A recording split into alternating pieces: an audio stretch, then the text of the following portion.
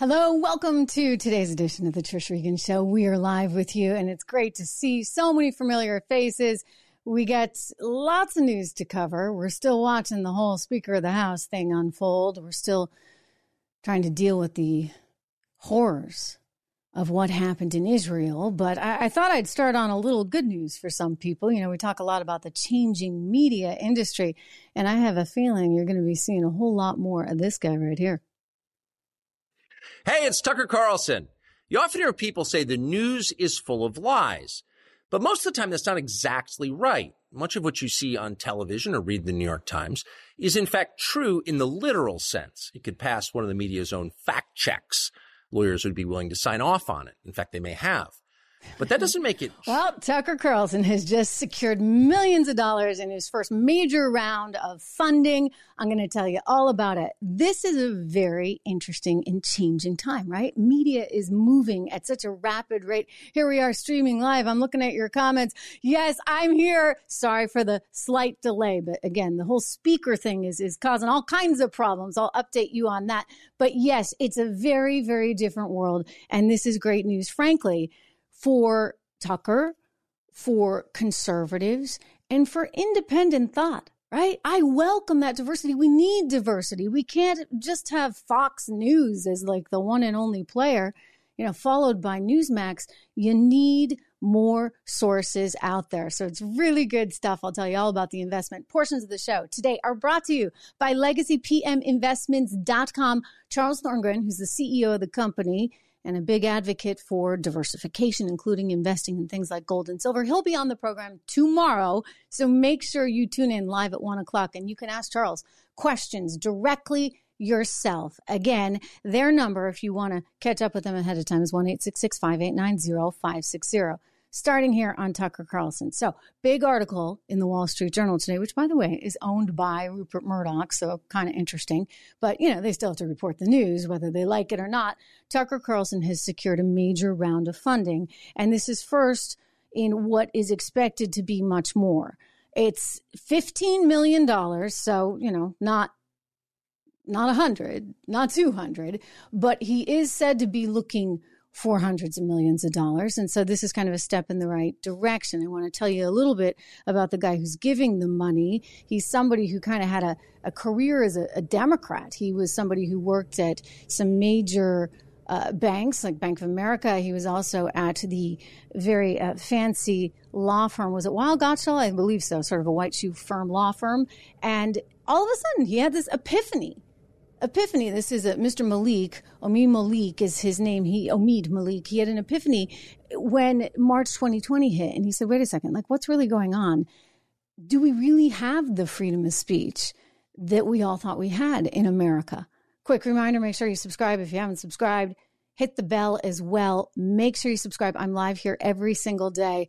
And I believe in freedom of speech for sure. And I believe in my ability to say what I think and to present opinions that I believe in, something that I know Tucker does as well. And so him going out on his own, what's interesting here, and one of the things that is mentioned in this article with the investor who's putting forth $15 million is that what we've seen in conservative media is that you have a lot of these sort of small channels and upstarts, et cetera, but they really haven't condensed into anything massive like Fox News. But Fox News, of course, had the sort of brain power, if you would, of Roger Ailes combined with the deep pockets of Rupert Murdoch.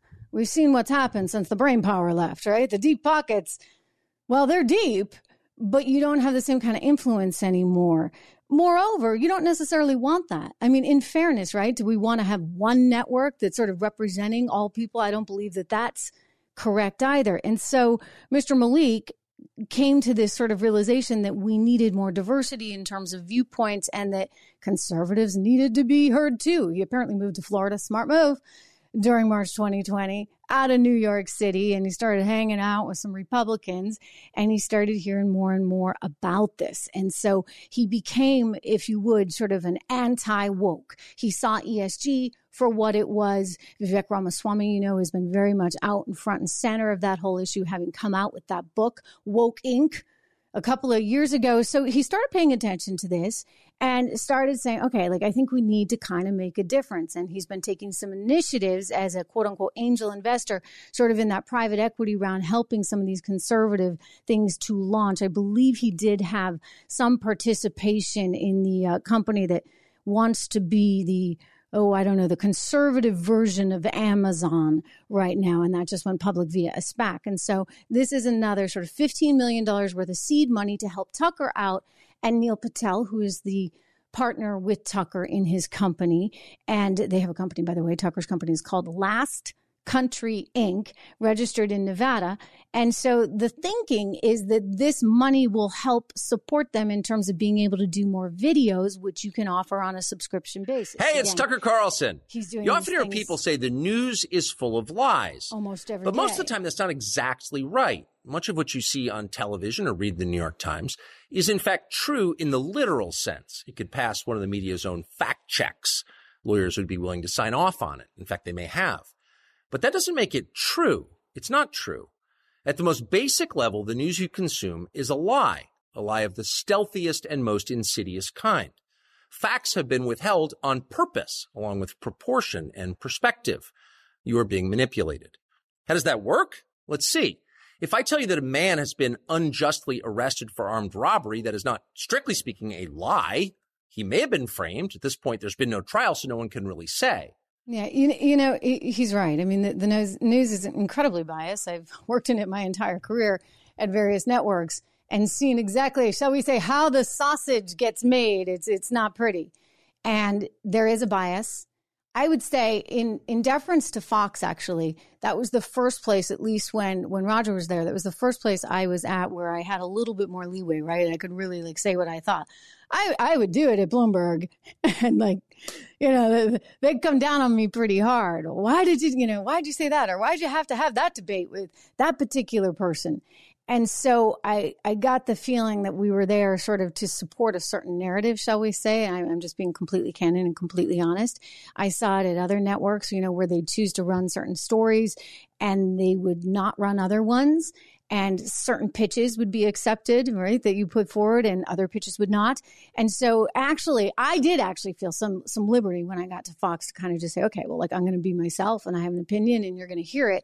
And it's not going to be as micromanaged. That said, it was kind of micromanaged. I mean, every single commentary I did, it was so annoying because, you know, I just like to talk.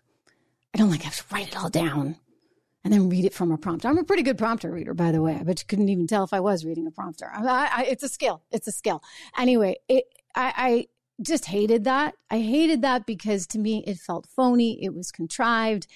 And I want you to know me, right? Like you should know me as I am. And maybe I say some things that might ruffle some feathers, but isn't that good? Like, shouldn't you have that spontaneity?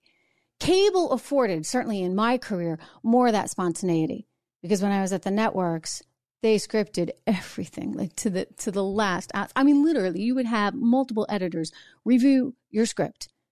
And it's like, ooh, the tonality of that verb or this adjective, well, let's use this, let's use that. I mean, it was just annoying. And it's all for like, what, a minute 20? You're like, oh, I did all that work. And now you're rearranging my entire script because, you know, that word maybe was too edgy or something.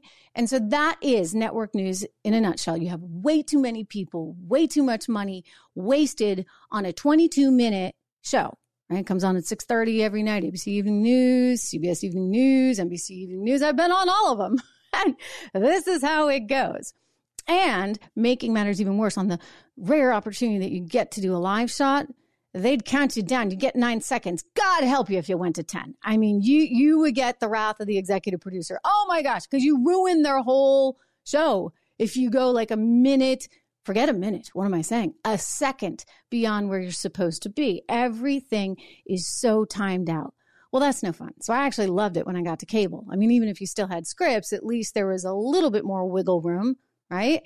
Because not everything was so highly scripted and you had interviews, et cetera. I got to Fox and really felt more breath of freedom until, well, you know, I liked to ad lib perhaps a little too much. And then eventually they said, no, you got to script it. They weren't going to let me do that. So that's why I'm happy here. I can ad-lib as much as I want, and you guys are okay with it. And, occasionally maybe I'll say something that will get me in trouble, but hopefully just with you, right? Because there's no management to get in trouble with. And that's the good news. And I think that so many creators and people who have opinion right now, they're of the same mindset. Like, why work for a network where you're going to be micromanaged and everything's in a prompter and they want to control your opinion? And Tucker's right. I mean, they only want to present certain facts that actually advance their own narrative. And hopefully you're getting it all here. Hopefully I'm doing my best to present both sides, because I actually think you have a better argument if you understand the other side. All that said, I have a point of view and you'll know it, right? Like, I'm very frank, I'm very open about that. And I think that's the way that we all need to be in this changing industry. And I think Tucker is very forward about his points of view. So I think this venture of his can actually do incredibly well. But what I'd like to see is it be something unto itself, along with plenty of others. One of the points that is being made by Mr. Malik, is that, and I'll just quote from the article, which was in the Wall Street Journal, and I totally agree with him. I will actually explain this a little bit more. But he said, what has happened up to now is that in these conservative businesses, you've had a, quote, rich benefactor who has an ideology, right? You put a company into business, but then there's no institutional support to continue financing that business. And that indeed is actually the case, because you look at some of these businesses, and I'm not going to name names. I mean, Fox is one thing, right? And they've got all the institutional support and they get the real deal behind them. But I look around at the rest of the conservative media landscape, and it's incredibly splintered and fractured, and they don't have that institutional support. They don't have the people that can really help them from a financial perspective get to where they need to be. And that has to change, I think, if you're going to start to see real competitors to Fox out there. I think that Tucker's pretty serious, hey, revenge can be quite a motivator, right? I think he's pretty serious about taking on Fox, but not just Fox. It's not just Fox, right? It's something more. And I think the more you have these diverse opinions out there, I'm not saying everybody has to subscribe to my way of thinking or Tucker's way of thinking. By the way, Tucker and I disagree on a lot of stuff, and did when we were at Fox, and we were on at the same exact time. I was on the little redheaded stepchild network Fox business. He was on the big kahuna, but we were both on at 8:00. And I remember Venezuela, for example, we had very differing viewpoints on, and plenty of other stuff. But the point is you should have that sampling, right? Isn't it great as an American to be able to go to different places and hear different points of view? And you see that. And by the way, liberals as well. I want to hear what the liberals are thinking and saying. And I want to hear their messed up logic. It's important. I'm going to show you some of their messed up logic today as we talk about Israel and the hate that we're seeing directed at Israel from so many young Americans, including some Ivy Leaguers. We can talk about that. But bottom line here is the media industry is changing. Fox News, I don't think, has the capability to keep up with it. As I said, everything is still very managed, maybe not to the same extent that it would be at, say, NBC Evening News, but it is still managed. I had to turn in every single commentary, and there were times when you'd get edicts. I remember the George Soros one. This one was weird. I still don't understand it. There was for a while where you just couldn't mention George Soros on the air at all. I still don't know what that was about, unless he was threatening to sue them and I just didn't know. But you get these random edicts, or suddenly somebody that was a guest couldn't be on your air. And you're like, well, why? This is a friend of mine. This person has a really interesting point of view. Why can't I have them on? And that kind of micromanagement did for sure exist. I'll tell you this, I had not seen that in previous networks. Yes, they made you script everything. Yes, they agonized over every single word, but you wouldn't have these sort of major blocks. This person has been vetoed, and you would get a lot of blackballing at Fox. Somebody in the conservative community stepped out of line, whatever. Somebody didn't like what they were saying. Suddenly they couldn't be on any show, and you're always scratching your head going, well, wait, why? And they'd go into a penalty box for a little while, and then they'd eventually come out, and you're like, oh, so-and-so's out of the penalty box. Who knew? And I rarely knew or understood the background to those things, but these edicts would come out. So again, that's what I'm talking about in terms of micromanaging. While it may not have been to the same extent in terms of the copy, et cetera, that you would see elsewhere, it certainly still existed. And I would say despite all that micromanaging, they still found themselves in trouble. And by the way, the micromanaging, I should also point out, really came after the creator, Roger Ailes, was gone. So that was when the sort of hysteria came in. You had a bunch of middle managers saying, I want a little more power here. Let me make sure I get to see Trish Regan's script before she gets on air. And we're doing this to protect her. Of course, we'll totally sign off on a script and then feed her to the wolves when the time is appropriate, which is what happened. But I stand by what I said, by the way. We never should have shut down in March 2020. I tried to warn the president that night. I tried to say, listen, it's a trap, and you're going to wind up hurting yourself, your economy, your political chances, et-cetera. And I was right. So I stand by that, and I appreciate what this gentleman is trying to do with his company. 1789, that's the name of his company, and it was named for the year the Bill of Rights was written. So kind of a neat thing to think about.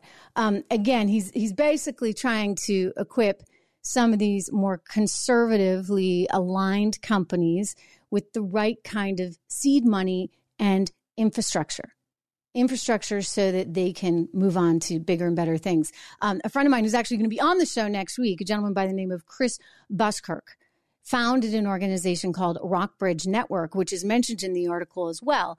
And Chris, well, he'll tell you himself. I mean, he's got some really big ideas on how we can learn from other communities that have come here, including immigrant communities that have really dug in and created their own kind of economic universe.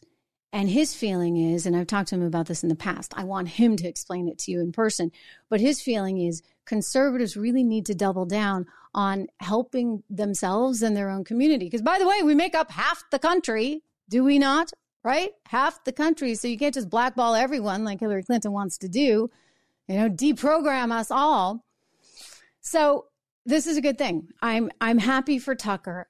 I think the world needs more of this. I think there's a huge opportunity to really help affect change here. And I say this because every new listener that comes in here, which is my reminder to make sure that you subscribe, hit the red button, make sure you hit the bell. Every single new listener that comes in hopefully is learning a fresh point of view, something new. And we don't have enough of that. When you look at college campuses in America today, and we'll talk about this, the hate directed at Israel right now, I just am astonished that this is tolerated. And I don't mean quote unquote tolerated. You know what a proponent of the First Amendment I am. But there's also kind of this sense that it's all our way and none your way. Some of these rallies that we've seen, some of the rhetoric coming out of Harvard University, out of UPenn, out of Columbia, this is the kind of stuff that is so grossly inappropriate. You may have your point of view, and we may be able to have an intellectual conversation about it, and I hope we can. But is it really appropriate after 1,400 Israelis have been massacred, when women have been raped and paraded through the streets with bloody crotches as these people cheer, when you have a terror organization that is burning people alive, when you have a terror organization that is holding people hostage and then sending videos to their family? I mean, this is really, really bad stuff. So no, it's not appropriate to come out and support them immediately after. And then for these university campuses to somehow not care. So look, I think it's wonderful, absolutely wonderful that the creation of 1789 Capital is there, that they are taking an initiative to back Carlson and Patel. And I think we need a whole lot more in the way of different forms of media to help get out to all kinds of people. It is really important. And the more that you can make these organizations slightly more sophisticated, and I don't mean by having layers of management, right? We need to preserve the integrity of all of our ability as creators to be able to speak freely and think freely, but we also need the proper infrastructure around it, right? So that, your you're able to carry that forward. So hats off to him. That's very, very good news. Let's turn to another story right now, which is the Donald Trump gag order. Speaking of freedom of speech, a judge has imposed a gag order on Donald Trump. This would be the judge that's overseeing the 2020 election subversion case.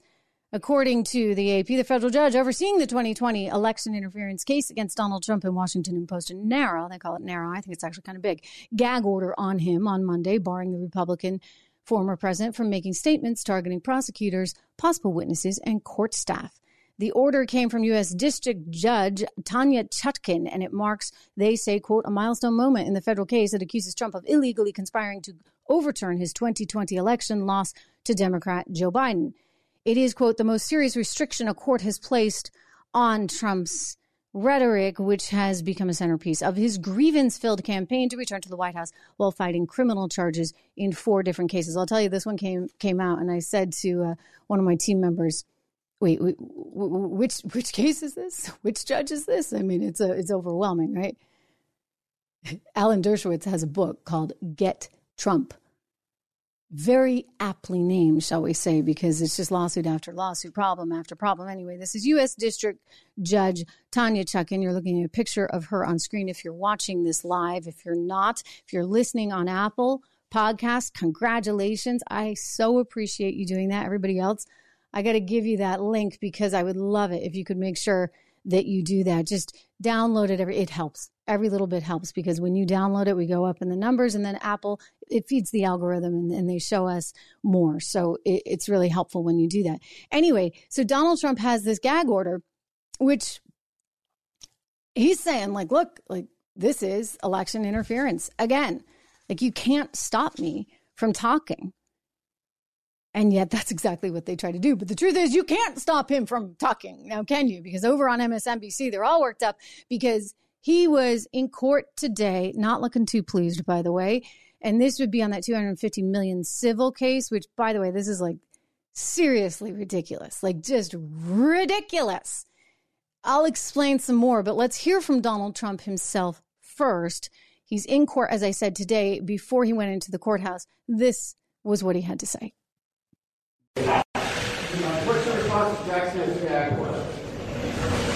So, ladies and gentlemen, thank you very much. We're at a trial today that should not be taking place. As you know, the head of Deutsche Bank recently just testified, and he said that Trump did nothing wrong. We made a loan. We were very happy with the loan. We got paid back. There were no defaults. It was a very good transaction, and he would do it again. He was a very powerful witness. And we have other executives coming in from banks that will say the same thing. This is a disgraceful situation. This is an attorney general, Letitia, that went out and campaigned on, I will get Trump. I will get Trump no matter what. I'll get Trump. I promise I'll get him. We have 2 tapes on her now that have come out since the trial because people took tapes of her because they couldn't believe her ranting and raving like a lunatic. But just as the Attorney General of New York State, Letitia James, and she shouldn't be allowed to be Attorney General. She's defrauded the public with this trial.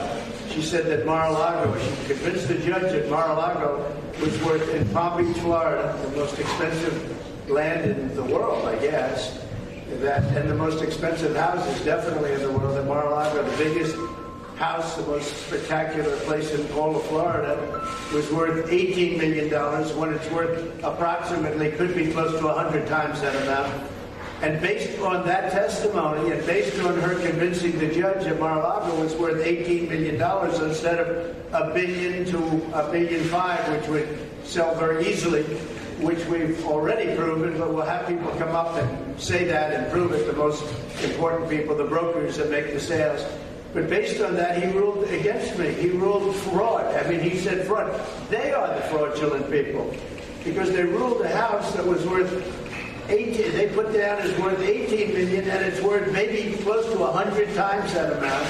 And based on that, they ruled against me, having to do with fraud, which is a big statement. But they are the frauds because the house is worth $1 billion, $1.5 billion, $750 million. It's worth a fortune. most expensive house probably in the world, and they said it was worth $18 million. And they don't do anything about it. But based on that, and also Doral, they have Doral at a very low number, and it's worth many times the number that they put. So they chose to do this. So I just want to say the head of Deutsche Bank came in. He said we were great. The loan was great. Everything was fine. And it was perfect. And this was their witness. It wasn't even my witness. And we have other bankers coming in saying the same. So remember now. Okay, so that was Donald Trump speaking earlier today. By the way, he's totally right on the Letitia James things. I was just looking for some sound of that. I want to play you just to jog your memory. This is the woman that's going after him in this bogus case, and I will explain why it's so bogus. I mean, he certainly did it some justice, but I'll explain. Look, I've been a financial reporter for how long now? Wow, long time, going back to 2000 I started, so 23 years. I'll fill you in on that and why this is so ridiculous. But first, listen to Letitia James right here. I wanted to say to people who say, oh, I'm not going to bother to register to vote because my voice doesn't make a difference, or I'm just one person. I say one name, Donald Trump. That's what she campaigned on. Get off your ass and vote. Get off your lovely language, lady. Oh, we're going to definitely do. We're going to be a real pain in the ass. He's going to know my name personally. I love it. He probably does already. He built his wealth off the backs of New Yorkers. We need to focus on Donald Trump and his abuses. We need to follow his money. We need to find out where he's laundered money. All of those transactions have happened here in New York City. Tell this president and every other individual that no one is above the law. Okay, I'm fast forwarding this because there's some music and we can't play it. But let's go back to the end here. Running for Attorney General because I will never be afraid to challenge this illegitimate president when our fundamental rights are at stake. A legal system where even the most powerful. So it goes on and on and on. It goes on and on and on. I mean, this woman has a mission. She's on a mission. And you know what? Her political future depends on this mission. She has to go after him. So she's going after him with this $250 million lawsuit. Now, let me just explain why this is so bogus. Think about it like this. Okay, you want to get a home equity loan of credit, right, on your house. And so you go to the bank, pretend it's Deutsche Bank, but, you know, maybe it's Bank of America. Go to Bank of America or JP Morgan Chase or your local bank down the street. And you say, hey, you know what? I think my house is worth X, call it 500 grand. I think my house is worth 500 grand.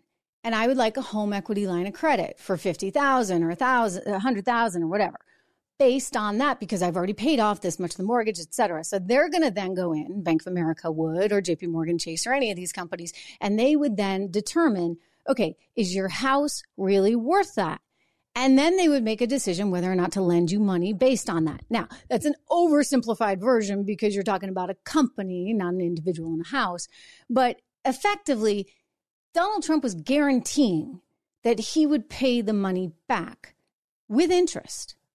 So he said to Deutsche Bank, hey, I want this money because I'm going to build some new properties. And I promise you, I will pay it back with interest. And by the way, I got collateral. I got this, that, and the other. And then he had a whole bunch of disclosures in there and said, it's up to you to actually verify that I have this, that, and the other. And then it's actually worth what I'm saying it's worth. But again, it's kind of a decision, if you would, between the company owned by Donald Trump and Deutsche Bank. And it has nothing to do with Letitia James. I mean, now Letitia James is going to butt in. Now, if he was flat out lying and Deutsche Bank failed to do their due diligence, and as a result, investors lost money, or maybe the bank went under and American investors lost money, well, then we could see Letitia James coming into the room and targeting. In this case, it would be Deutsche Bank. She'd be like, what the heck were you doing? Why didn't you verify any of this? How could you take on this kind of credit risk? And then she might go after Donald Trump and say, gee, why didn't you fill out the forms right? But actually, in that case, you'd probably have Deutsche Bank going after Trump. You see how messed up this is? In other words, Letitia James has no business being in there to begin with. This is something that's got to go straight to the appellate court. I find it frightening because it really feels like, you know what? If you're Trump or associated with Trump, we're just going to go and get you any which way we can. You look at what's going on down in Fulton, Georgia, right? with their racketeering charges, etc. Oh, and one of the indictments in that particular case was that he retweeted something. I mean, give me a break. And now you get the gag order. I mean, this is really actually pretty nasty stuff. I'll tell you, it's just going to make him do better. Like, they can keep trying this. It's cementing him. It really is, as the Republican nominee. And you know what? Given that we're in such disarray, look, worse things could happen, shall we say. I just want to point out, I mean, think about the mess the world is in. Why is that? Why is that? Why is it that Joe Biden comes into office and suddenly we're pulling out of Afghanistan with no actual plan, pulling out way too early? Because, it seems that rocket scientist of a Secretary of State, he's got Antony Blinken, has it in his head, as does Joe, because Joe wants to go down in history as some kind of FDR. Forget about it, buddy. You don't have enough people in Congress, right, to kind of be able to get what you want done. Thank goodness. Anyway, he goes in and says, I want to pull out before the 20-year anniversary. I've got this deadline in my head, and I really want to make it. I want to make it. And what does he do? He kills people in the process. That's an aggressive way of saying it. I should say instead, people died in the process, right? I mean, can we blame it all on him? I think that the biggest critics would, right? Because that didn't need to happen. You didn't need to have so many individuals die in that. You could have planned it better. And for goodness sakes, you certainly shouldn't have left behind the darn equipment. I mean, you can't make it up. It's like, who's on first, guys? So you go from that to the situation in Ukraine, which in my estimation was poorly managed. I've said this before. Look, it's not right that Ukraine was invaded by Russia. I'm never going to suggest that was okay. But I do think that there was an important step that could have and should have been taken by the president and all of his minions, in that they should have controlled the situation better. They should have calmed Putin down. They should have explained, NATO's not out to get you, et cetera. They didn't do any of that. So to me, that was a failure of diplomacy in a massive way that's resulted in the loss of hundreds of thousands of people. Sad, sad stuff. And then, shall we get to the border, ladies and gentlemen? The border, where just in the last 2 weeks, we've learned that over 100 people are trying to come in that are actually on the terror watch list, including many from Iran. Just yesterday, they had 2 that were on the terror watch list that were both from Iran. I can get you some of these numbers, but they're pretty startling. They're pretty startling to hear. I mean, this is pathetic.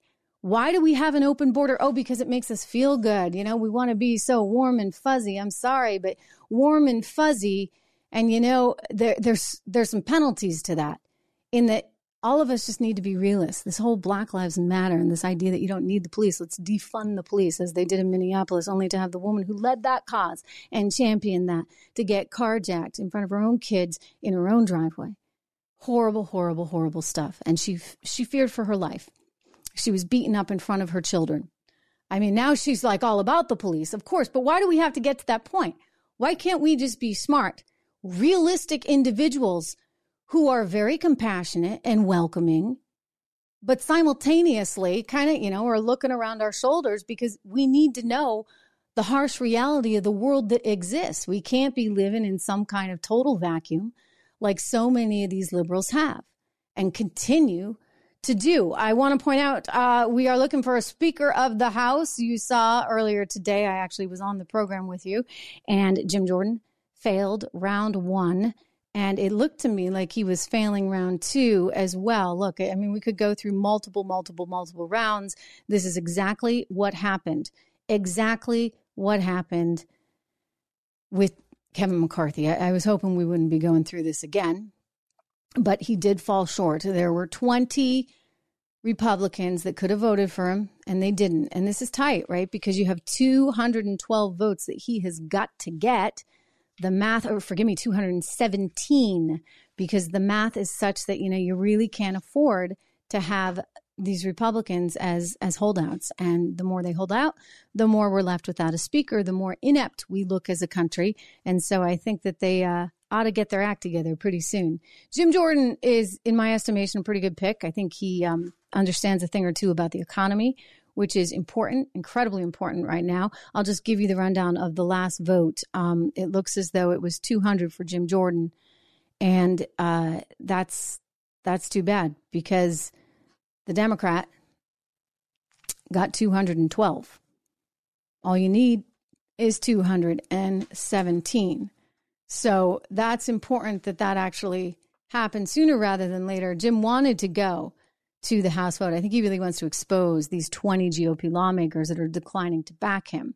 And I can actually give you some information if you are interested in knowing just exactly who those people are, right? You're probably curious. Well, for one, we've got the guy in Florida from the 1st Congressional District who was talking about this just yesterday, saying he didn't like the idea that Matt Gaetz did all this. Okay, and maybe you don't like it. I get it. Like, I don't love it.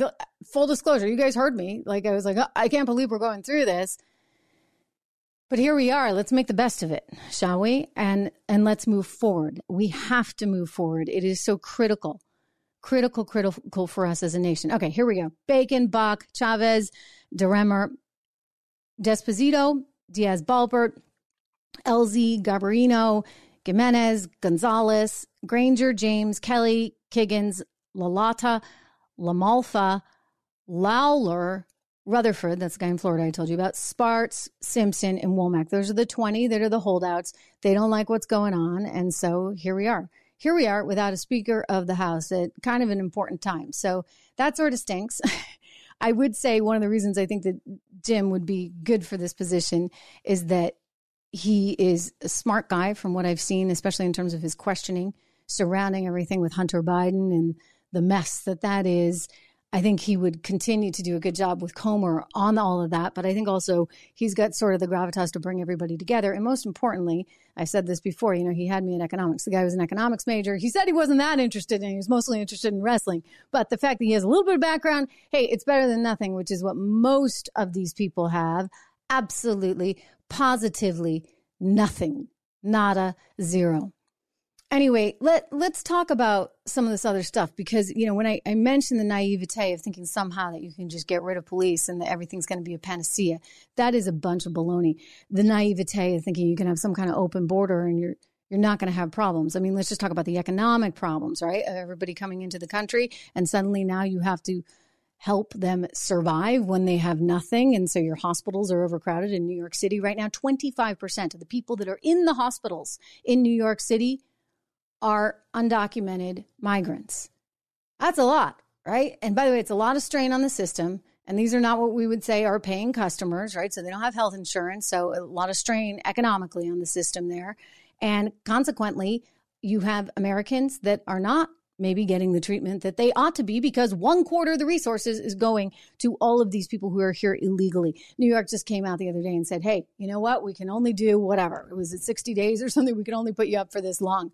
6 months is kind of tough, like they're doing in Chicago. They're putting you up for 6 months in a hotel with meals in Chicago. It's crazy, crazy, crazy. So there are the economic realities, and then there are the cultural differences, which maybe is less so with some of the Christian Catholics that are coming up from Latin America, but more so when you hear about some of the other people that are coming in. Again, if we go back to October 1st, we have learned that we have had 285 people from Afghanistan crossing in, more than 2,000 from China, which is interesting, right? Like they're coming down through that border. 35 from Pakistan, 60 from Syria, and 30 from Iran, 2 of which just yesterday were said to be on the terror watch list. We also have news that NBC News actually is reporting this from the Border Patrol that well over 100 are actually people that are known to be on the terror watch list.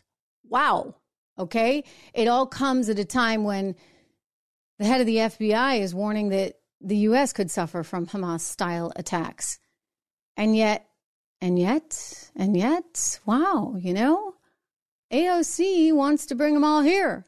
The Palestinian refugees. I should point out there's a headline just crossing right now that 500 people have been killed at a Gaza hospital. Hamas is saying Israel did this. Israel, and I tend to believe Israel, mind you, because we know what Hamas does. We know what Hamas is capable of. We know how they lie. They are a terror organization.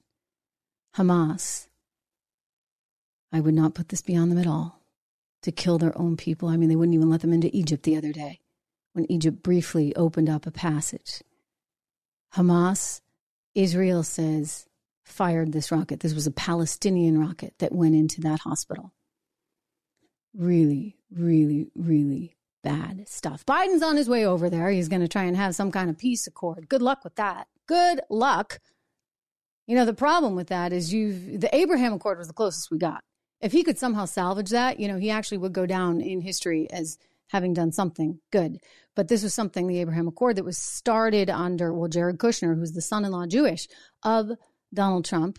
And Donald Trump worked on this to bring Saudi Arabia and Israel together. And you had Jordan on board and Egypt and all kinds of good stuff, right? Well, Iran didn't like it because they were getting squeezed out. So what did Iran do? Oh, it hit up its terrorist neighbors there in the Gaza Strip and said, here, do this. We have gotten word that Iran employed the use of ISIS tactics.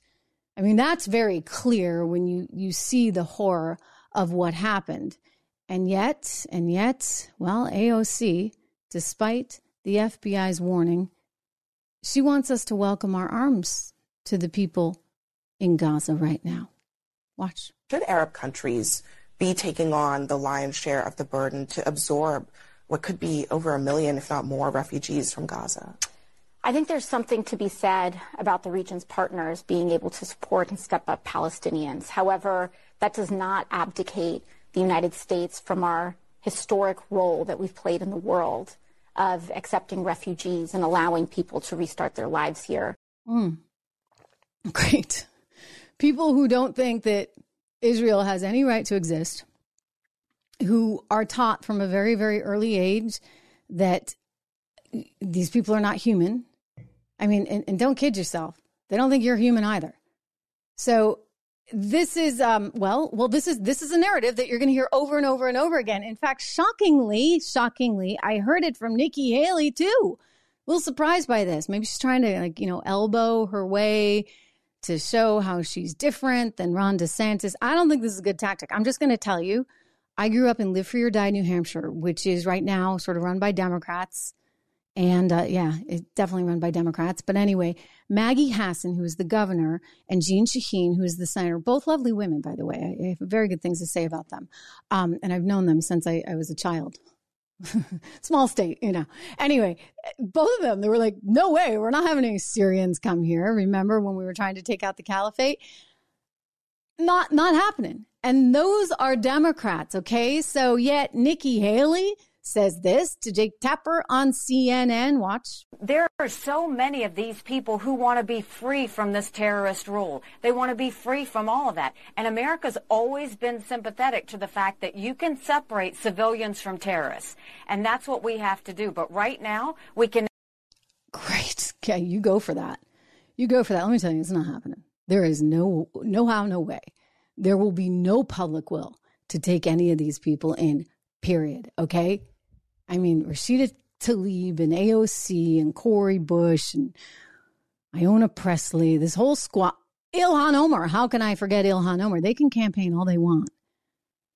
But there's a reality that's going on right now. And unfortunately, unlike other conflicts in the past, I mean, you think about our conflict, obviously, World War II with Germany, with Japan, you didn't have religion in the way. And so we were able to kind of work with those countries because we had the commonality of capitalism and wanting to succeed economically. These people, they don't care about that. They're so rooted and brainwashed in this idea of religion and this hate towards anybody who's not part of their religion, which makes it a problem. Here is Henry Kissinger. By the way, amazing, right? Henry Kissinger. I just want to say that when I was a student at Columbia University, was living at a place called the International House, which was cheap housing for me, but we had people from all over the world that were living there. And so we had the opportunity to listen to some really interesting speakers. Henry Kissinger was one of them.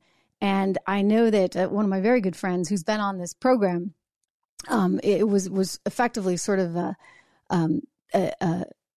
mentee of his. And she speaks so highly of him, having worked for him during the administration. Anyway, here is Kissinger. He's quite old and he's very hard to understand. So I may have to translate a little bit, but I want you to hear what he's saying, which is that You know, it was a huge mistake for Germany to take in so many Muslims with so many different religious and cultural backgrounds, because it's led to all kinds of other problems. You think about what's happening in Belgium. We know that 2 Swedish people were the victims of terrorist attacks there just yesterday. Listen to Kissinger. It was a grave mistake to let in so many people. It was a grave mistake. Of totally different to let in so many cultural and religious and totally different concepts and religious because concepts. It creates a pressure group because it creates inside a pressure group. Each country that does that. You get it? Okay. And yet we had Barack Obama as president, who somehow wanted to, I don't know, remake the world and bring Iran to the table. And we're going to do this big Iran deal. And they thought that that would all work out just fine. They had that Robert Malley, who was a special envoy, who then got plugged right back in. You know, when people say who's running this administration, think for a second, because clearly not Joe. Clearly not Joe. You got all the same people from Obama, including the same special envoy, Robert Malley, who was fired for mysterious reasons, who now Tablet, which is a publication magazine, came out and said the guy was basically a spy. I mean, the spy is a tough word, only in that I don't know if he was ever being paid by Iran, et cetera. But clearly he was taking orders from Iran. So do with that what you might. He clearly had an ideological point of view that was not really in sync with where we historically have been as a country. And yet Zarif is telling him, oh, put this one in or that one. Allegedly he was. Again, this is all reporting from Tablet Magazine. I encourage you to check it out. I don't know, but all I do know is that you had the same cast of characters that went in after Obama. We know Obama really didn't like Israel very much. I mean, think about that. What was his first big trip? It was not to Israel, but to Cairo. I mean, he kind of, you know, then there was that time that he left Netanyahu waiting for while he had dinner for 2 hours. I mean, he kind of took every chance he could, as much as he could, to kind of stick it to Israel. Even in this particular event and in this horrific terror attack, it took him days, like 4 days, to express any condolences for the Israeli people. That is not cool. It's just not cool. But this is what we've been living with for some time. And I think in part, I don't know, because of some funding that has happened at some of these U.S. universities and these very prestigious elite institutions, you've had this kind of groupthink that's set in. And whether it's about transgenders or Black Lives Matter, so like there's a kind of elevation, if you would, of the smallest minority in the population. Now, at some point, you have to think about the greater good of a population. You cannot change all of women's sports to accommodate the biologically born man that now has decided at age 16, 17, 18, or maybe 25 to become a woman. Right? Like it just can't work that way. You have to be willing to look out for women as a whole. You can't just say, well, you know, men can suddenly head into the locker room any day they want, whenever they feel like they might be a woman. I mean, this is just frankly kind of crazy. And I can't believe we have to talk about it. I was saying to my former producer over at Fox the other day, she remains a great friend. She said, remember when I showed you this story? This was like, we're going all the way back to 2016, maybe. And I was like, I don't think we should do that story because that's never going to happen. That's the most ridiculous thing. It was about, you know, basically men being able to share women's restrooms if they felt like a woman that day. And well, I said to her the other day, you were right. We did do this story. I'm like, why are we bending over backwards for 0.01% of the population? Like, what about girls? What about young girls? Do they not matter? Apparently they don't. And this is part of the indoctrination. There's a correlation between this insanity and what we're seeing now in terms of the hatred. Frankly, that's what it is. Hatred of Jews and the dehumanization. This video was sent to me by a friend. This took place on a northeastern, very sophisticated college campus recently. And it's pretty bad. If you listen to these words, you have to listen to the whole thing. It's short, but listen closely because at the end they're saying, Israel, Israel, you can't hide. We want genocide. I mean, this is sick. Watch.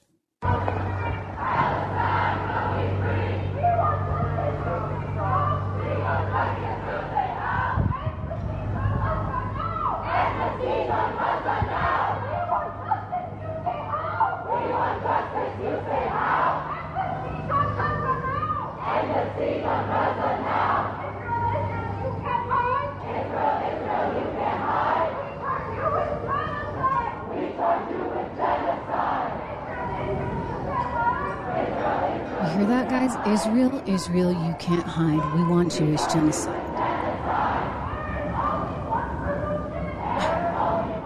Okay? Like, this is happening on college campuses. You know what else is happening? Over at NYU, some teenage girls were caught. We don't know if they're students of NYU, but they were caught tearing down these posters of children, Israeli children that are still missing, either believed to have been taken hostage or dead. Here they are. Watch.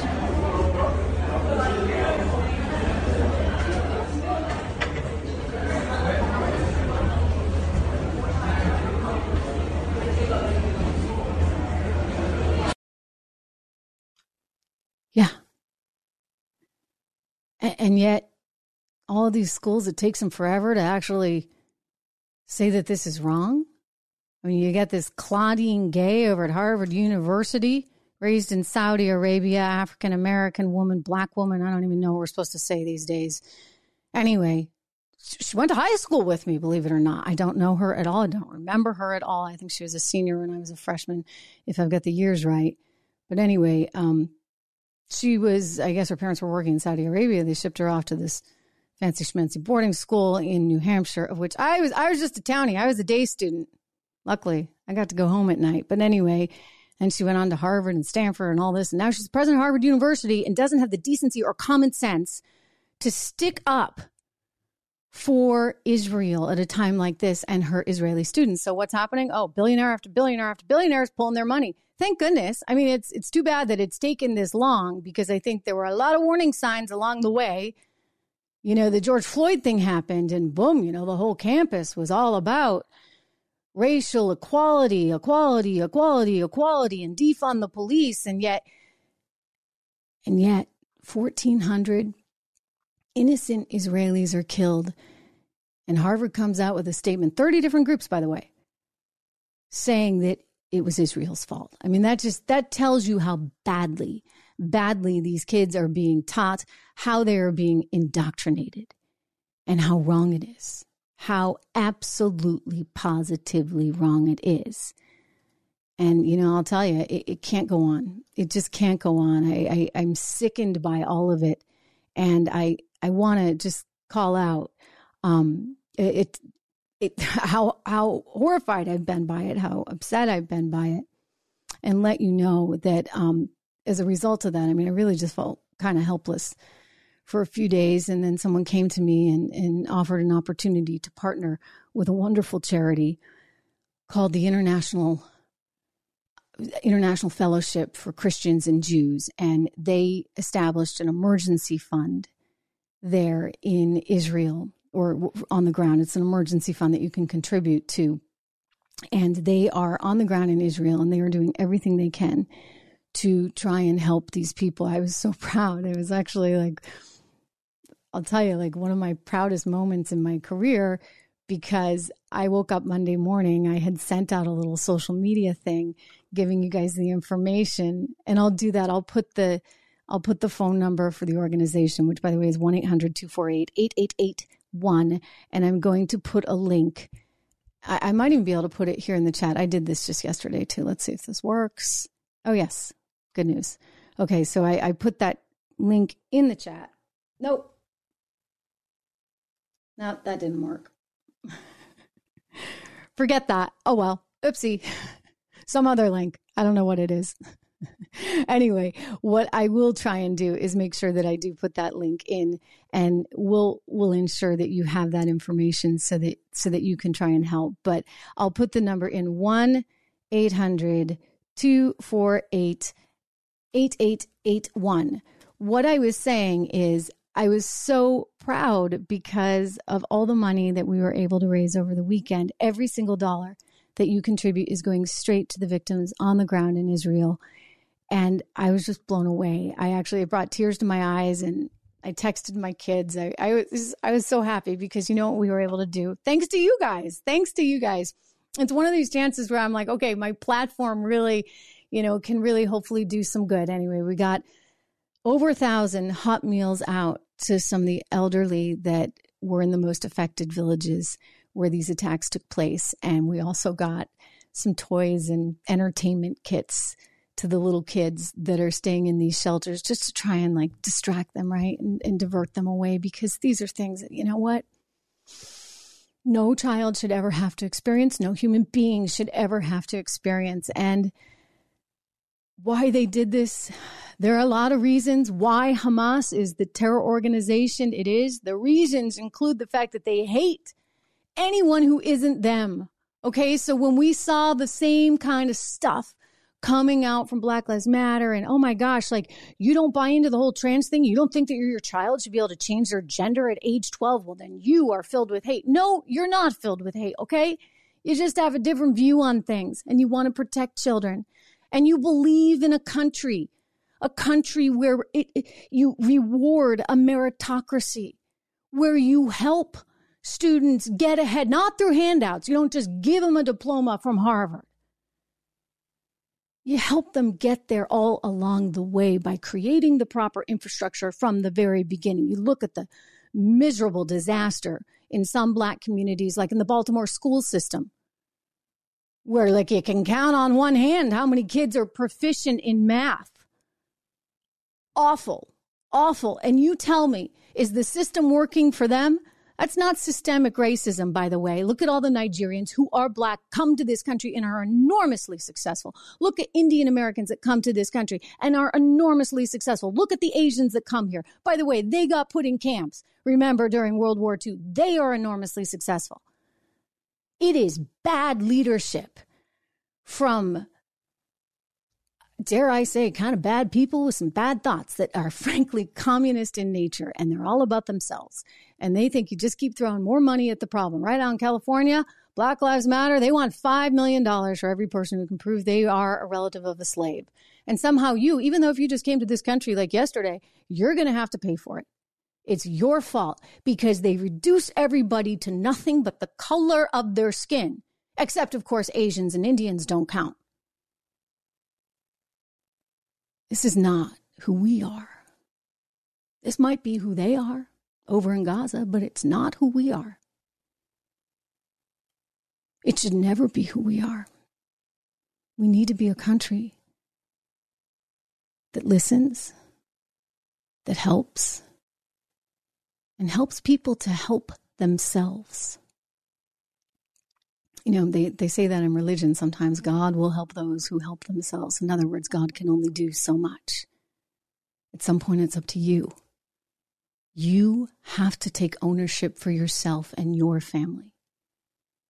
You have to be willing to put in the sweat equity and the hard work, whether it means studying while working a couple jobs. I remember when I was first at Columbia, I was there, I had student loans, and I had gone back to school. I had started at a conservatory in music, and at some point, because I'd won some competition money, courtesy of the Miss America pageant, by the way, I had all this money now. Finally, I could afford my education, but not really. Like I had enough to maybe get me through a half a year or a year, but you know, I still needed to work hard.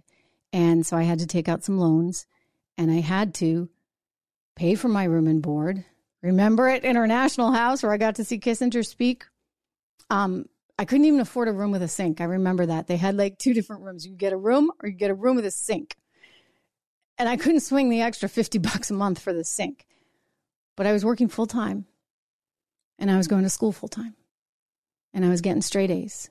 And every spare moment I had, I studied. And you know what? That was me. I believed in myself and I knew I could do it. But I grew up in a place where nobody ever told me I couldn't. In fact, I used to hear lots and lots of stories about my big Irish Catholic family who had nothing, like literally nothing. They didn't even have shoes, right? But they had a mother and a father that believed in them. They had a church that believed in them. And every single one of those 8 kids, my aunts and uncles, went on to become enormously successful. They were all college educated except for the matriarch of the family, my Aunt Mary, who just recently passed away. And I say that she was kind of like the first HGTV woman before they ever existed, because she only finished high school. She got married right away. She had 6 wonderful kids. She became the mayor of Portsmouth, New Hampshire, and she used to flip houses back before anybody knew what that was. And so all of them were enormously successful. It's just such a testament to how great this country can be if you believe in yourself, if you've got family around you that believes in you and a community that believes in you. So yeah, I mean, I didn't have the money to pay for school. I got out a bunch of student loans. I was working, I was studying, but I believed in me because nobody ever told me I couldn't do something. Do you understand how dangerous it is when you have institutions and politicians telling a group of people that because of the color of your skin, you can't succeed? That's messed up. And that's effectively the same kind of nonsense and junk that has hurt the Palestinians badly, because it helps the mullahs, keeps them in charge, right? If you have an enemy to hate, you hate Israel. And that keeps them in business. If you're Iran, they don't want to go back to, being a Western society. No. That would put all the mullahs out of business. So they perpetuate this hate and they perpetuate victimhood, and no one can get ahead, trust me, as a victim. There was a recent study that looked at success, and there's some things around it. For example, having a 2-parent household, very much indicative of one becoming successful. But one of the most interesting things I found in that study was it was not brain power. It was not intelligence. It was willingness to work hard. You got to work in this life, okay? There are no handouts. God helps those who help themselves. So help yourself. Help your family. Make sure that you succeed. I just can't believe that we would try to get away from that. I mean, that is the entire spirit of America. That is what we were founded on, right? This independence and self-reliance and community. The church I go to was settled some 300 years ago, one of the first churches in America. And every time I go in, I think how amazing this is, because it was not just the church, it was the meeting house. It was where people assembled, right, to govern themselves. That's what we need. We need more governing of ourselves, and we can't tolerate this kind of stuff from the likes of America's most prestigious institutions, where they say, we, the undersigned student organizations, this is at Harvard, hold the Israeli regime entirely responsible for the unfolding violence. And then you sit there, Claudine Gay, and you want to tell me it's all about everybody having free speech. Hey, I'm all for free speech, you know it. But there's a time and place. And this is not the time and place after 1,400 people have been massacred. It's just wrong. There's right and wrong in a world. So again, I encourage you to, if you can, consider helping the victims on the ground in Israel. You will make me very proud if I wake up tomorrow morning and I see that we're able to feed another 1,000 people thanks to your generosity. 1-800-248-8881, and I will put the link. Please go to that link in the show notes. It's important right now. We have other stories to cover, of course, but this one is deeply affecting all of us. And I think you're going to see a lot of rhetoric in the coming days. It's, oh, poor Palestine, poor Palestine, poor Palestine. These poor people. And yes, these poor people, okay? You know what? They don't stand a shot because they've got a whole group of mullahs telling them that they're the victims. And like I explained, if you grow up in this world thinking you're the victim, then guess what? You will be the victim. You will always be the victim. Take ownership. Believe in yourself. Have the self-confidence to go out and do stuff and make a difference and know that you can. And if it takes 3 jobs while working and this and that, whatever, you do what you can to make sure that you don't have any regrets. Don't let yourself down. It's too easy to say, well, I can't do this because I'm a woman or I'm a dark colored skinned person, whatever. Or I'm trans and, they don't accept me. That's too easy. And by the way, apparently they accept you. They accept you big time. Take a look here. Did you see this, guys? Oh, there was just this lovely little race in the city of Chicago. And I want to show you here. In Chicago, the first place and second place winner, gold and silver medals, went to biologically born men. Here's the second place winner, biologically born man. Yeah, this is fair, right? And then you have the first place winner, a biologically born man. Wow. Meanwhile, Dylan Mulvaney. And if you don't agree with Dylan Mulvaney and everything Dylan Mulvaney stands for, blah, blah, blah, you're somehow the problem. Dylan Mulvaney just accepted an award as Woman of the Year, sponsored by Virgin Atlantic. Guarantee you, it's Richard Branson looking for some PR out of this of some sort. But this magazine, which I guess is I think it's a Pride magazine. Anyway, look at Dylan Mulvaney just grinning from ear to ear because this is what we celebrate. It's the minority that we're celebrating at the expense of the majority. Woman of the Year award, supported by Virgin Atlantic, goes to Dylan Mulvaney. Hello, London! I am so honored to be here with you all tonight.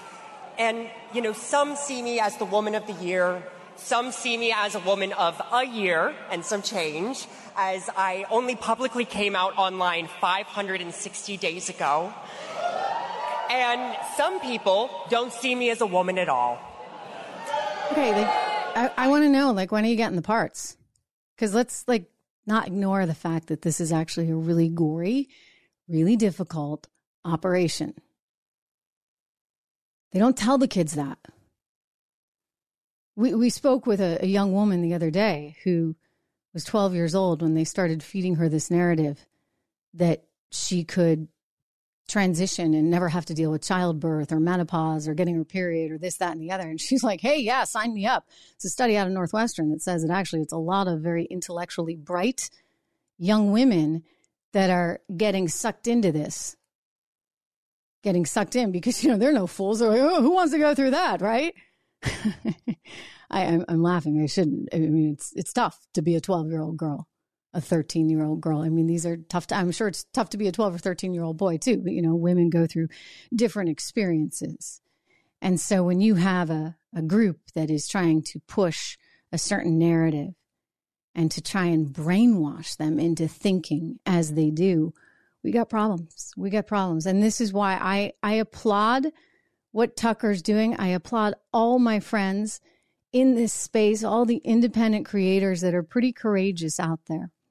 Pretty courageous, taking a stand to do something really different and to expose you to more points of view. So do me the favor of subscribing, like it, share it, do all that kind of stuff because we want to grow this channel and grow it. We're at over 150,000 now, thanks to you guys. This is all organic. Nothing's paid for. I just come here every day and we have a real conversation. And all of you have really, really interesting things to say. I'm looking at some of your comments.